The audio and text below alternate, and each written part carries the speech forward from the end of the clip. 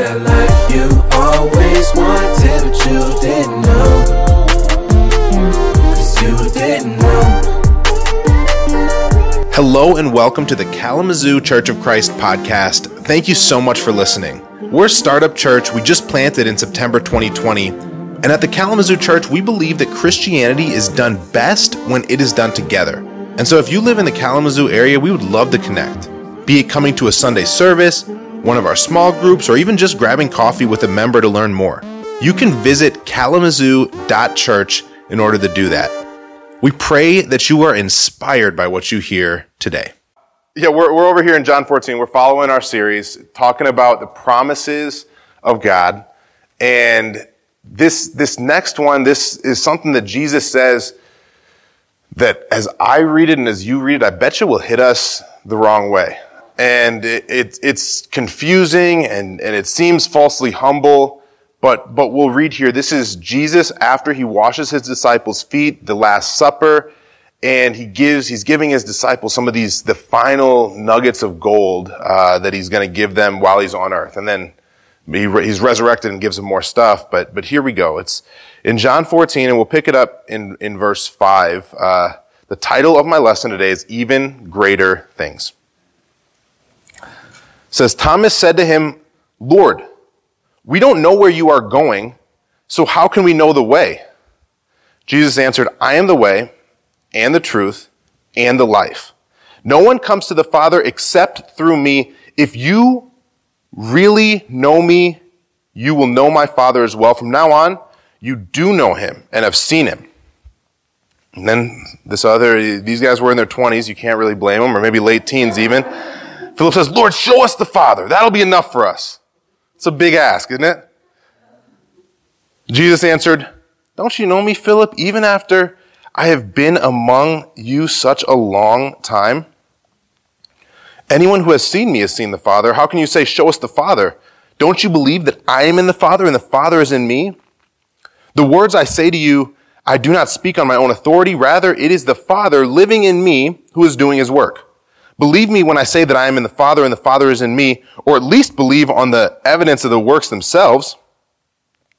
Very truly, I tell you, whoever believes in me will do the works I have been doing, and they will do even greater things than these, because I'm going to the Father.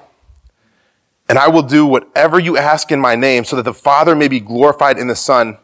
You may ask me for anything in my name, and I will do it. Think about that. Jesus has gotten done, or almost at the end, the last night of him living an entirely perfect life. These disciples have been with him. They've walked with him over the course of 3 years. There's many miracles recorded here, certainly, but I know that's in heaven. There's going to be so many that we hear and we're like, man, that one didn't make it. I thought that one was pretty awesome. And when Jesus is telling, oh, this happened and this happened, we're like, oh my goodness. Or you think about talking to John or Peter. You guys fill in whoever. I'd love to talk to Thomas and Philip as well and be like, hey, what were you thinking? You know, but we have here this teaching, and Jesus literally just gives this whole life, 3 years, and he says amazing things. He does things that I think are even more amazing and speak for themselves. And then he leaves us with this. Anyway, you're going to be able to do even greater things than these. And it comes off it can come off really pretty falsely humble, I think. You're like, no, he's of course going to say that. Or it can come something that we just kind of brush over. You guys have perhaps had times in your Bible study or as you study, you're like, man, just got to brush that one over and you just fit it in. But I want to look at this today. What is even greater things? What does that mean? And how can we go about doing it? We believe the Bible's true. How can we go about doing that then? And some of the things in my study that became absolutely clear is that this even greater things, there's an emphasis on things. And so there's nobody greater that's walked on this earth than Jesus. That's absolutely true. But there's things, there's actions, and you take a minute to step back and you think, okay, well, really at the end of Jesus' life, there was a few hundred really that the Bible says that followed him. He showed himself to maybe 500, I think the Bible teaches in Corinthians. And so there was this small following, and this small following has turned into something where there's certainly so many who identify as being Christian, and are not, but there's so many who are actually living the life of discipleship and actively trying to do that. Certainly more than 500. And so when we take a step back and say, okay, wait, that did happen in some ways, didn't it? That so many people did end up following really the most amazing things, or so many amazing things and miracles happened post Jesus' resurrection and after Jesus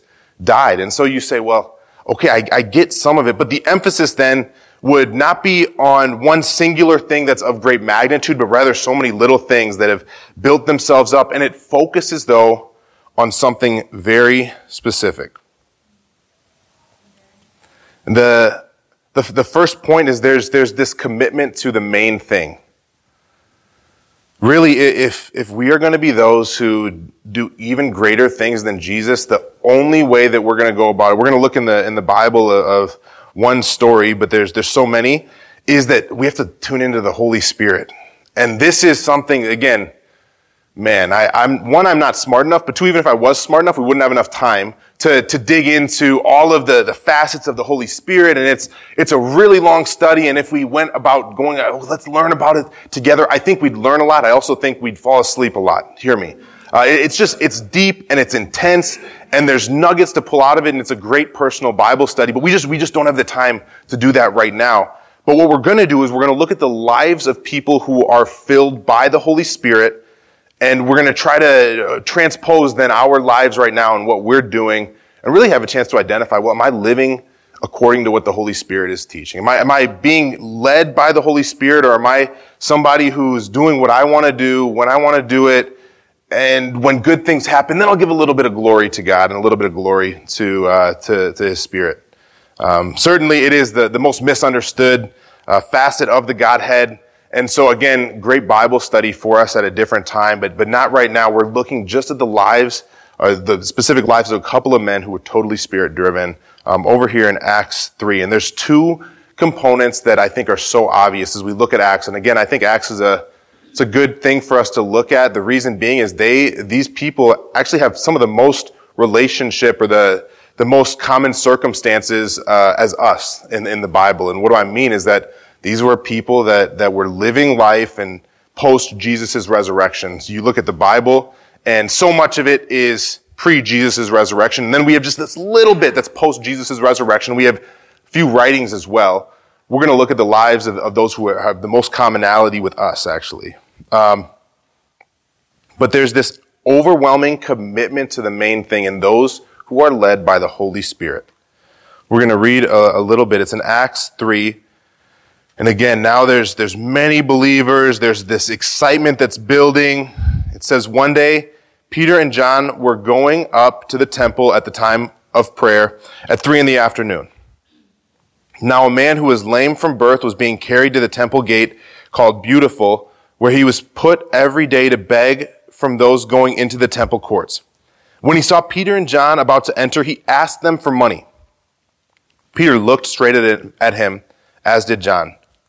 Then Peter said, "Look at us." So the man gave them his attention, expecting to get something from them.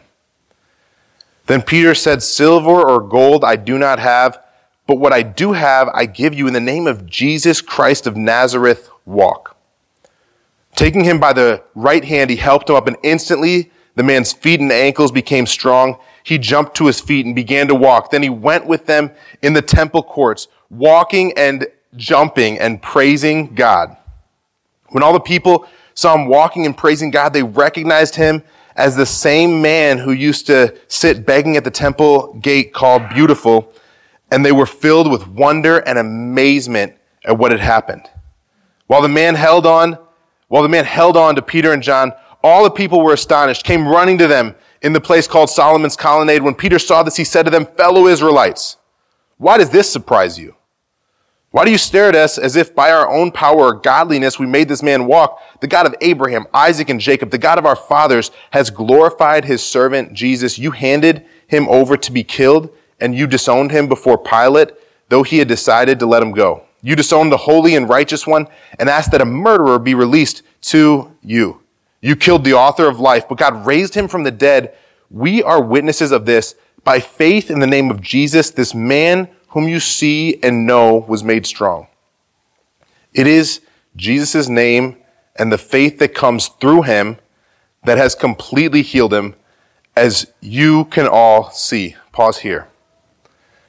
There's this commitment to the main thing, and why do I say that? Well, this you picture that Peter and John, they're walking, and there's certainly stuff that's on their mind. I'm sure they're fired up. I wonder if they're doing a little prayer mumble as they're going about it. Then there's this guy who is asking for something, and really these guys, they don't have money, but they're look at him, and you think about being this guy sitting down and all day you're begging, and then somebody's actually talking to you, which would have been probably a little bit out of the ordinary to actually even be interacted with in this moment.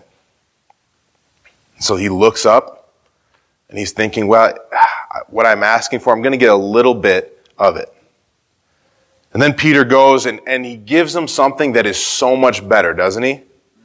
Something you ask, would you rather a few pennies, a few bucks, or would you rather be able to walk? And everybody, I would say everybody in this world would answer, well, I'd rather walk, or I'd rather get this or that part of me restored, 100%. But that's not going to happen. So all I can do is just beg and ask for a few. I'm going to be content in my circumstances.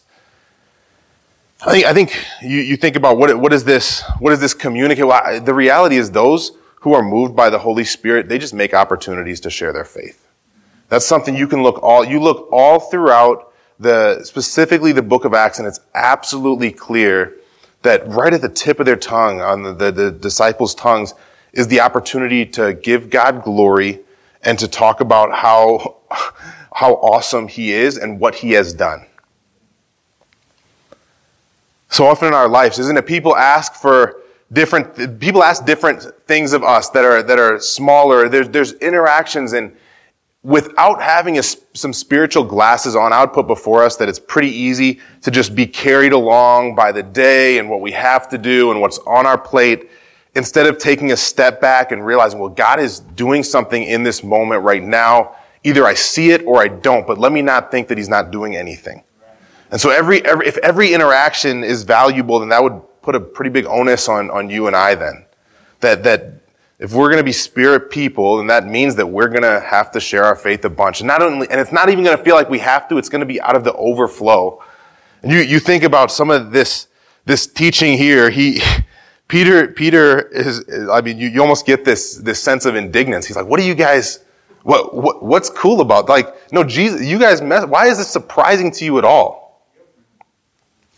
And I want to be like that. I want to be somebody. I was talking to Spencer Schultz last week. I was like, man, I want to find the correct balance of especially when I'm on campus and you're just inviting people randomly. I want to find the good balance of forcing people to think beyond their circumstances, but not saying something that's so disrespectful and demeaning to them and really patronizing. I want to find the balance, and I think so often my tendency would be, okay, are you interested? No. Okay, have a good day. Or then are you interested? No. Why not? What do you have? Oh, I'm busy. I'm like, well, I have a kid. I'm busier than you are. And so right, everyone, it just blows my mind. But I was that guy, so I hear it.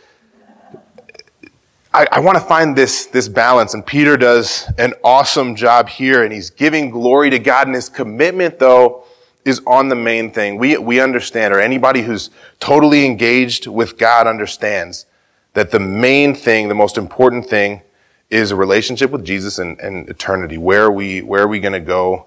Where's everybody going to go when we die? And that's morbid and it's kind of dark, but it doesn't have to be. It can be very encouraging, actually, right?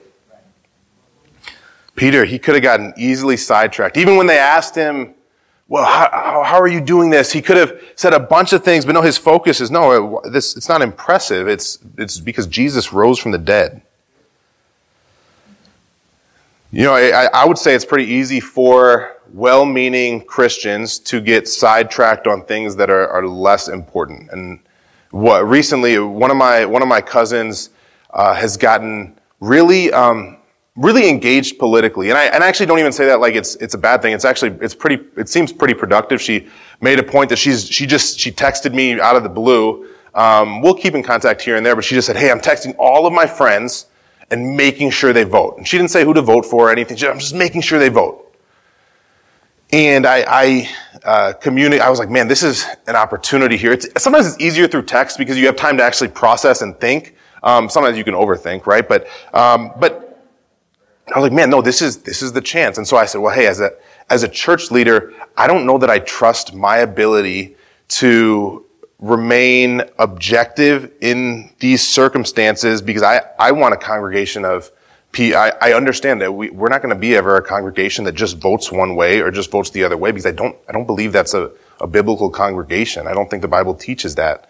And so, but in order for me to remain objective, I don't feel great about voting. And she was like, oh my gosh, right, this is this long, huge text, and I don't know if she knew what she was getting into. But I just said, I just don't trust my ability to remain objective. If I engage entirely, and I would say I'm pretty engaged, but if I engage entirely and then also discern and then vote.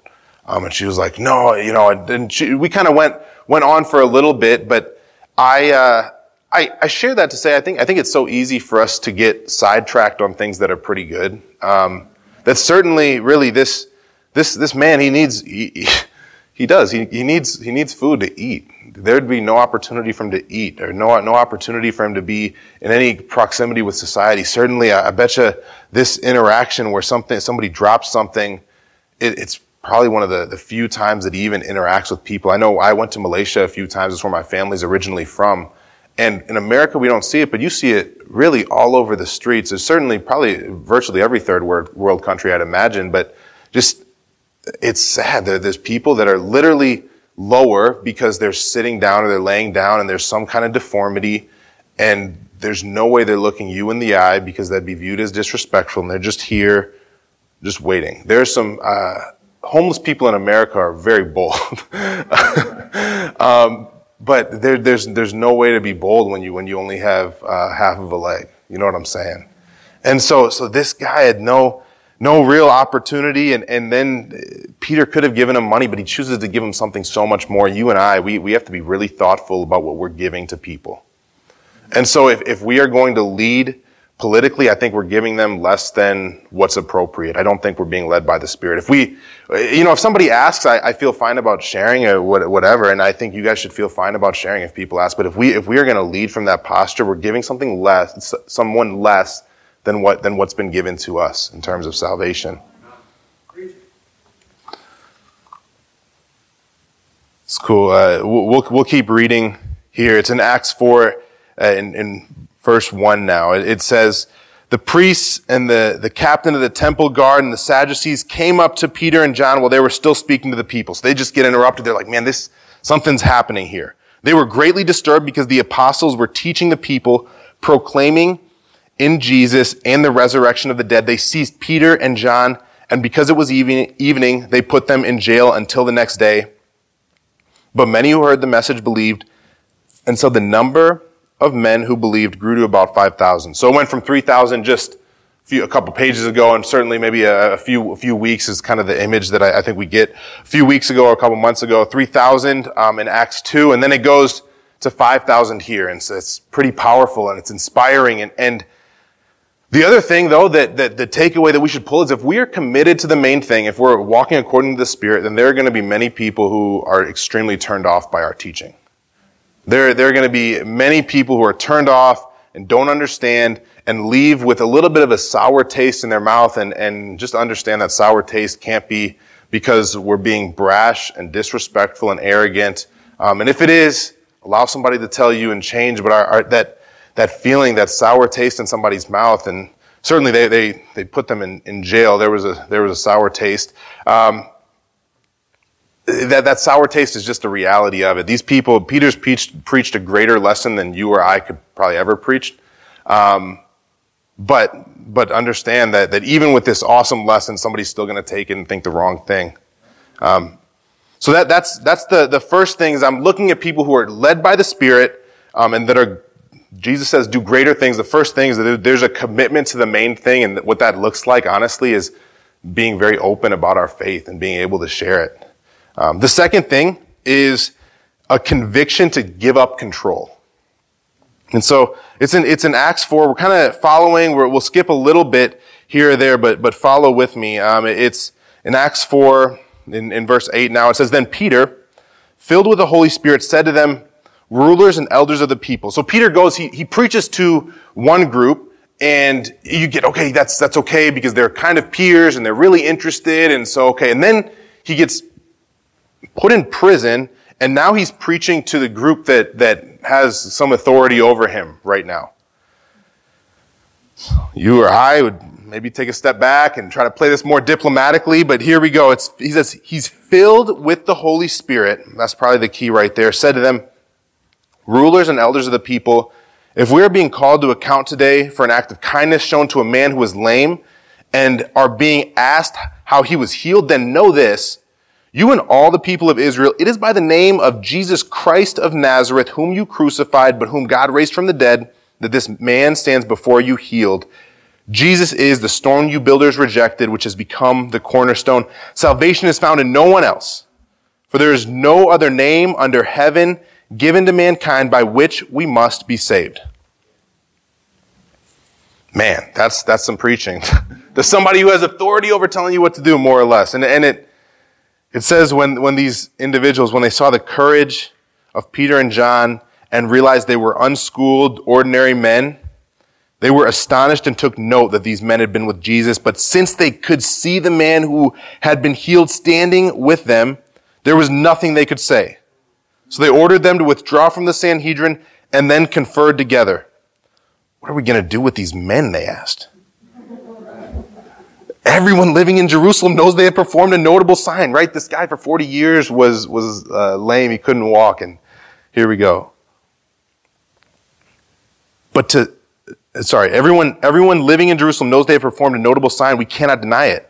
But to stop this thing from spreading any further among the people, we must warn them to speak no longer to anyone in this name. And they called them in again and commanded them not to speak or teach at all in the name of Jesus. But Peter and John replied, which is right in God's eyes, to listen to you or to him? You be the judges. As for us, we cannot help speaking about what we have seen and heard. After further threats, they let them go. They could not decide how to punish them because all the people were praising God for what had happened. For the man who was miraculously healed was over 40 years old. There's a commitment to give up control. And so Peter has an opportunity to take control for himself. And he could kind of navigate it in a way that maybe is more thoughtful, and maybe we think that's the best way to navigate it, the most intentional. And no, he just says, hey, this is absolutely what happened. And it shouldn't surprise anybody, least of all you. You guys were there and you saw it.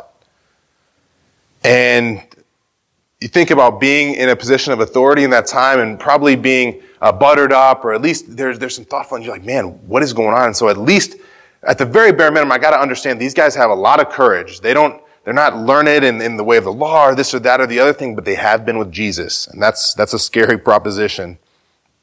And then on top of that, this man actually was healed. And so we can't even say, well, he wasn't healed. He's jumping. Right? The Bible says he's jumping and he's letting people know we can't even hide him, you know? So then they say, okay, hey, you just can't teach in his name. That's what we have to come to, because this Sanhedrin would have been maybe a mix of Pharisees and Sadducees, so some religious leaders of the day. Essentially, it would have been a mix of them, and there was competing values that both of these groups of people had. But essentially, they're religious leaders of the day that also had some authority as far as the law and stuff like that. But they couldn't decide exactly what to do. But Peter here, this is the part that I sit with. He just says, which is right, to listen to you or to listen to God? And then he says, you guys be the judges, but we just can't help but speaking about what we've heard. And there's this overwhelming conviction to give up control that I bet you Peter's just thinking, I don't really have much control over what I say anymore. I'm totally led by the Spirit. Right? It literally communicates that he's filled with the Holy Spirit when he's sharing this stuff. And man, it'd be a tough spot. I don't know if there's been different times where I've went and tutored in different settings or whatever in Milwaukee and tutored. And the first thing you got to realize about when you're tutoring is that you're tutoring out in an after school activities. You got to understand, I have very little authority over these children. I just have to pretend like I do. You learn it, right? Because it's all voluntary. And so you sit down and there's this girl, she's kind of running around doing all this different stuff. I'm like, hey, we got to focus. And she's like, okay. And so she does a little bit, and then she starts talking about, well, you have to do some work. You really have to. And I already understood every promise that I give at this point is totally empty. I can't tell, I'm going to tell your mom. I'm not going to see your mom. I'm leaving in a half an hour, and she's leaving in 45 minutes. I'm not going to see anybody. I can't, there's nothing. It's all empty promises and empty threats at this point. You know what I'm saying? And I imagine these individuals were feeling pretty similarly, right? When they're sharing, they're like, man, we know these guys are nuts. Like even, I bet you the guy that had the idea, hey, we got to tell them not to speak again. They're like, yeah, that's going to work. You know what I'm saying? Like, but so they say it, and Peter says, hey, we're not going to stop speaking. We can't. And they give, it says the further threats, they just let them go. They couldn't decide how to punish them. They're like, we can't deny this. And for you and I, though, there has to be this conviction to give up control over our lives and over the consequences. You can read a chapter later. We're not going to go there now, but there's a flogging that occurs, and there's a physical punishment that occurs from somebody following the Holy Spirit. This is just a reality that I sit with, is the lives of those who give up control are marked by prayer. You can look, and again, you look all over the Bible, certainly, but you look at some of the people who you admire spiritually the most, and they're those that don't have much control over their lives, or they would tell you they don't have much control over their lives, but they're deep in prayer. So there's this marathon, or this ultra marathon. So these guys they're mind blowing. It's called the Backyard Ultra Marathon, and so sit with me for a minute as I try to explain it. Basically, it's 4.1 miles, so not that long, 4.1 miles every hour. So you have to go 4.1 miles every single hour, which is, it's not super fast. You can actually walk that fast, okay? 4.1 miles every hour, and there's no finish line. It's just at the start of the next hour, you have to be ready to do the same thing over and over again. And so you start and you go 4.1 miles, and it's this big loop. It's the Backyard Ultra Marathon, Backyard Ultra Marathon, but it started in this guy's backyard, and it's gaining popularity from these crazy people. 4.1, and then you come around, and so basically just to give you guys some context, the record right now is 75 hours and 312 miles. Guys, 75 hours is 3 full days of running, right? Absolutely nuts. I don't know, Alec would probably win as far as if we were going to do a running thing. But I guess Kelsey would maybe come in second. I'm not going, if you give me, 4 hours, I'm like, no, I'm tired, I'm hungry, there's not a chance, and I've just traveled 12 miles, and I've earned so many calories, let's go to a buffet. You know what I'm saying? Like that'd be my view. Like I've earned a lot right now. But the strategy, you read, it's incredibly interesting. The strategy for so many is to run and then come back with about 14 minutes to spare, and in that 14 minutes, you have people that are helping you every hour that have food that's ready for you to eat. They have different kind of massage techniques that are ready to keep your muscles loose, and actually your joints kind of nimble still. And this time you literally go from running to nothing for about 15 minutes. They also have people that are monitoring your sleep. So somehow there's a training where these individuals are able to sleep like for 10 minutes, and they're able to go to sleep right away. And we would say, well, that's maybe the most intriguing part of what we're talking about, right? The older you get, the more difficult it is, right? And so you're like, man, it takes me an hour to go to sleep, and these guys have to run 4 miles an hour and sleep in 30 seconds. They're knocked out. And what I mean, and why this is extremely relevant, is that these individuals, their only focus is to run this trail. That's all they're focused on. They're not focused actually on how much I should sleep. They're not focused on how much I should eat. They're not focused on what I should drink. Their entire focus is, let me finish this 4 miles, and I know when I get to this spot, I'm going to be taken care of. Then there's going to be a little bit additional guidance, additional thought, because I have people that are with me. And then I'm going to get up and do it all over again. Guys, 75 hours. But this check-in is vital for success. There's nobody that's competed that's been successful. I don't know if there's anybody, but there's nobody that's competed and been successful who doesn't have multiple people that are cooking food for them just ready for the minute they come, boom. It's like this pit stop. And I would say that the lives of those who are totally controlled by God, prayer probably looks pretty similar. And I'm not saying 45 minutes you do work, then 15 you pray. It'd be pretty miraculous if that were the case, but you might have to not have a job then, I guess. But what I mean is there's always this tuned in that my job is to just do what I'm told. I already know the game plan. We have the game plan written down. My job is to just run. And then maybe when I come back, they're going to give me this time that actually I finished a little bit too quickly in 44 minutes instead of 46 minutes. And so they'll say, hey, you have to slow down a little bit. You have to pace yourself a little bit better. And here's this food for this stretch. But really you can't say, well, I want caffeine. No, you don't get caffeine until 7 a.m. or whatever. There's these plans that are set up where your whole focus, if you're this runner, is to run and come back. And for you and I, think about the freeing feeling of just knowing all I have to do is listen to God, and then He's going to keep talking to me. It's freeing, isn't it? Yeah. It is, but it's so difficult, right? Any of these runners, it's mind-blowing, and yet it is quite simple. And so for you and I, the life marked by prayer and total control given up to God is so simple, but it is very difficult. Right? It's not complex, but it's very hard.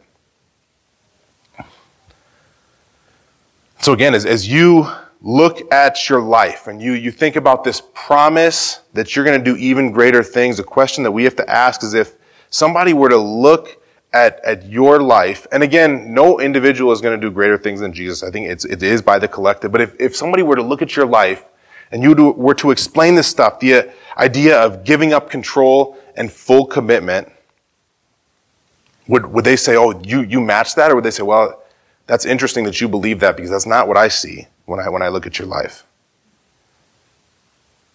You know, it is truly difficult things, and I believe it in so many ways. It's so simple, but it is so difficult. And if we make a point to, okay, we're going to try to follow what the world teaches, then what ends up happening is it is easy in some ways and yet so complex. And it's easy because we're just operating according to the 80 years we're living on this earth. But it's complex in that we have no idea what we should do. I don't know if you guys have spent time thinking about this stuff without God. I'm like, the idea for me of what I'm going to do when I grow up. I remember in college, before I was fully committed to God, was like, this is the most difficult proposition ever. What am I going to do? But the problem is, when you're 18, you got to go to college. Many go to college, or you're taught you have to go to college. And so, but if I need to choose a major when I'm 18, so by 18, I need to have some kind of idea of what path I'm going to take. Good luck. It's easy, but it's easy though, right? It's just one decision, but it's so complex because you can do anything. And I remember the freeing feeling of fully committing to God and realizing, well, it doesn't, in so many ways, it actually does not matter my occupation, because my responsibility from now until I die is to live like Jesus, and we already know how Jesus lived. We have it written down, and then to help other people do that. And it's going to be successful because Jesus already did it and guarantees success. It's way more difficult, I would say, than just following, but it's way less complex. So we're going to close here in Galatians 5 as we look at some of the fruits of the Spirit, and then we're going to take communion. And you should have a communion cup. If you don't, after we finish this and after the prayer, then we can pass out to you. But this really communicates so well of the fruits of the Spirit. And then I'll ask Brian from Milwaukee to come up and pray for the communion. It's in Galatians 5. And it says in verse 22, so it just paints really all the stuff based on the flesh and all this really negative, dark stuff. And then it says, the fruit of the Spirit. And as we read this, just think about the ways in which Jesus embodied this in your life, even this week, how he embodied all of these fruits. The fruit of the Spirit is love, joy, peace, forbearance, kindness, goodness, faithfulness, gentleness, and self-control.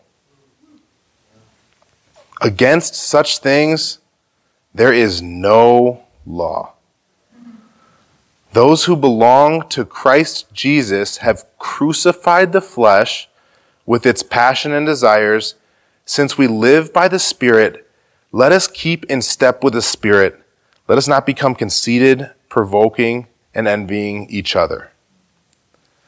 Amen. Thank you so much for listening to the Kalamazoo Church of Christ podcast. If you're in the Kalamazoo area, we'd love to get connected. Please go to kalamazoo.church and fill in your information to come to a Sunday service or any other event that we have going on. In any case, you'll be hearing from us next week.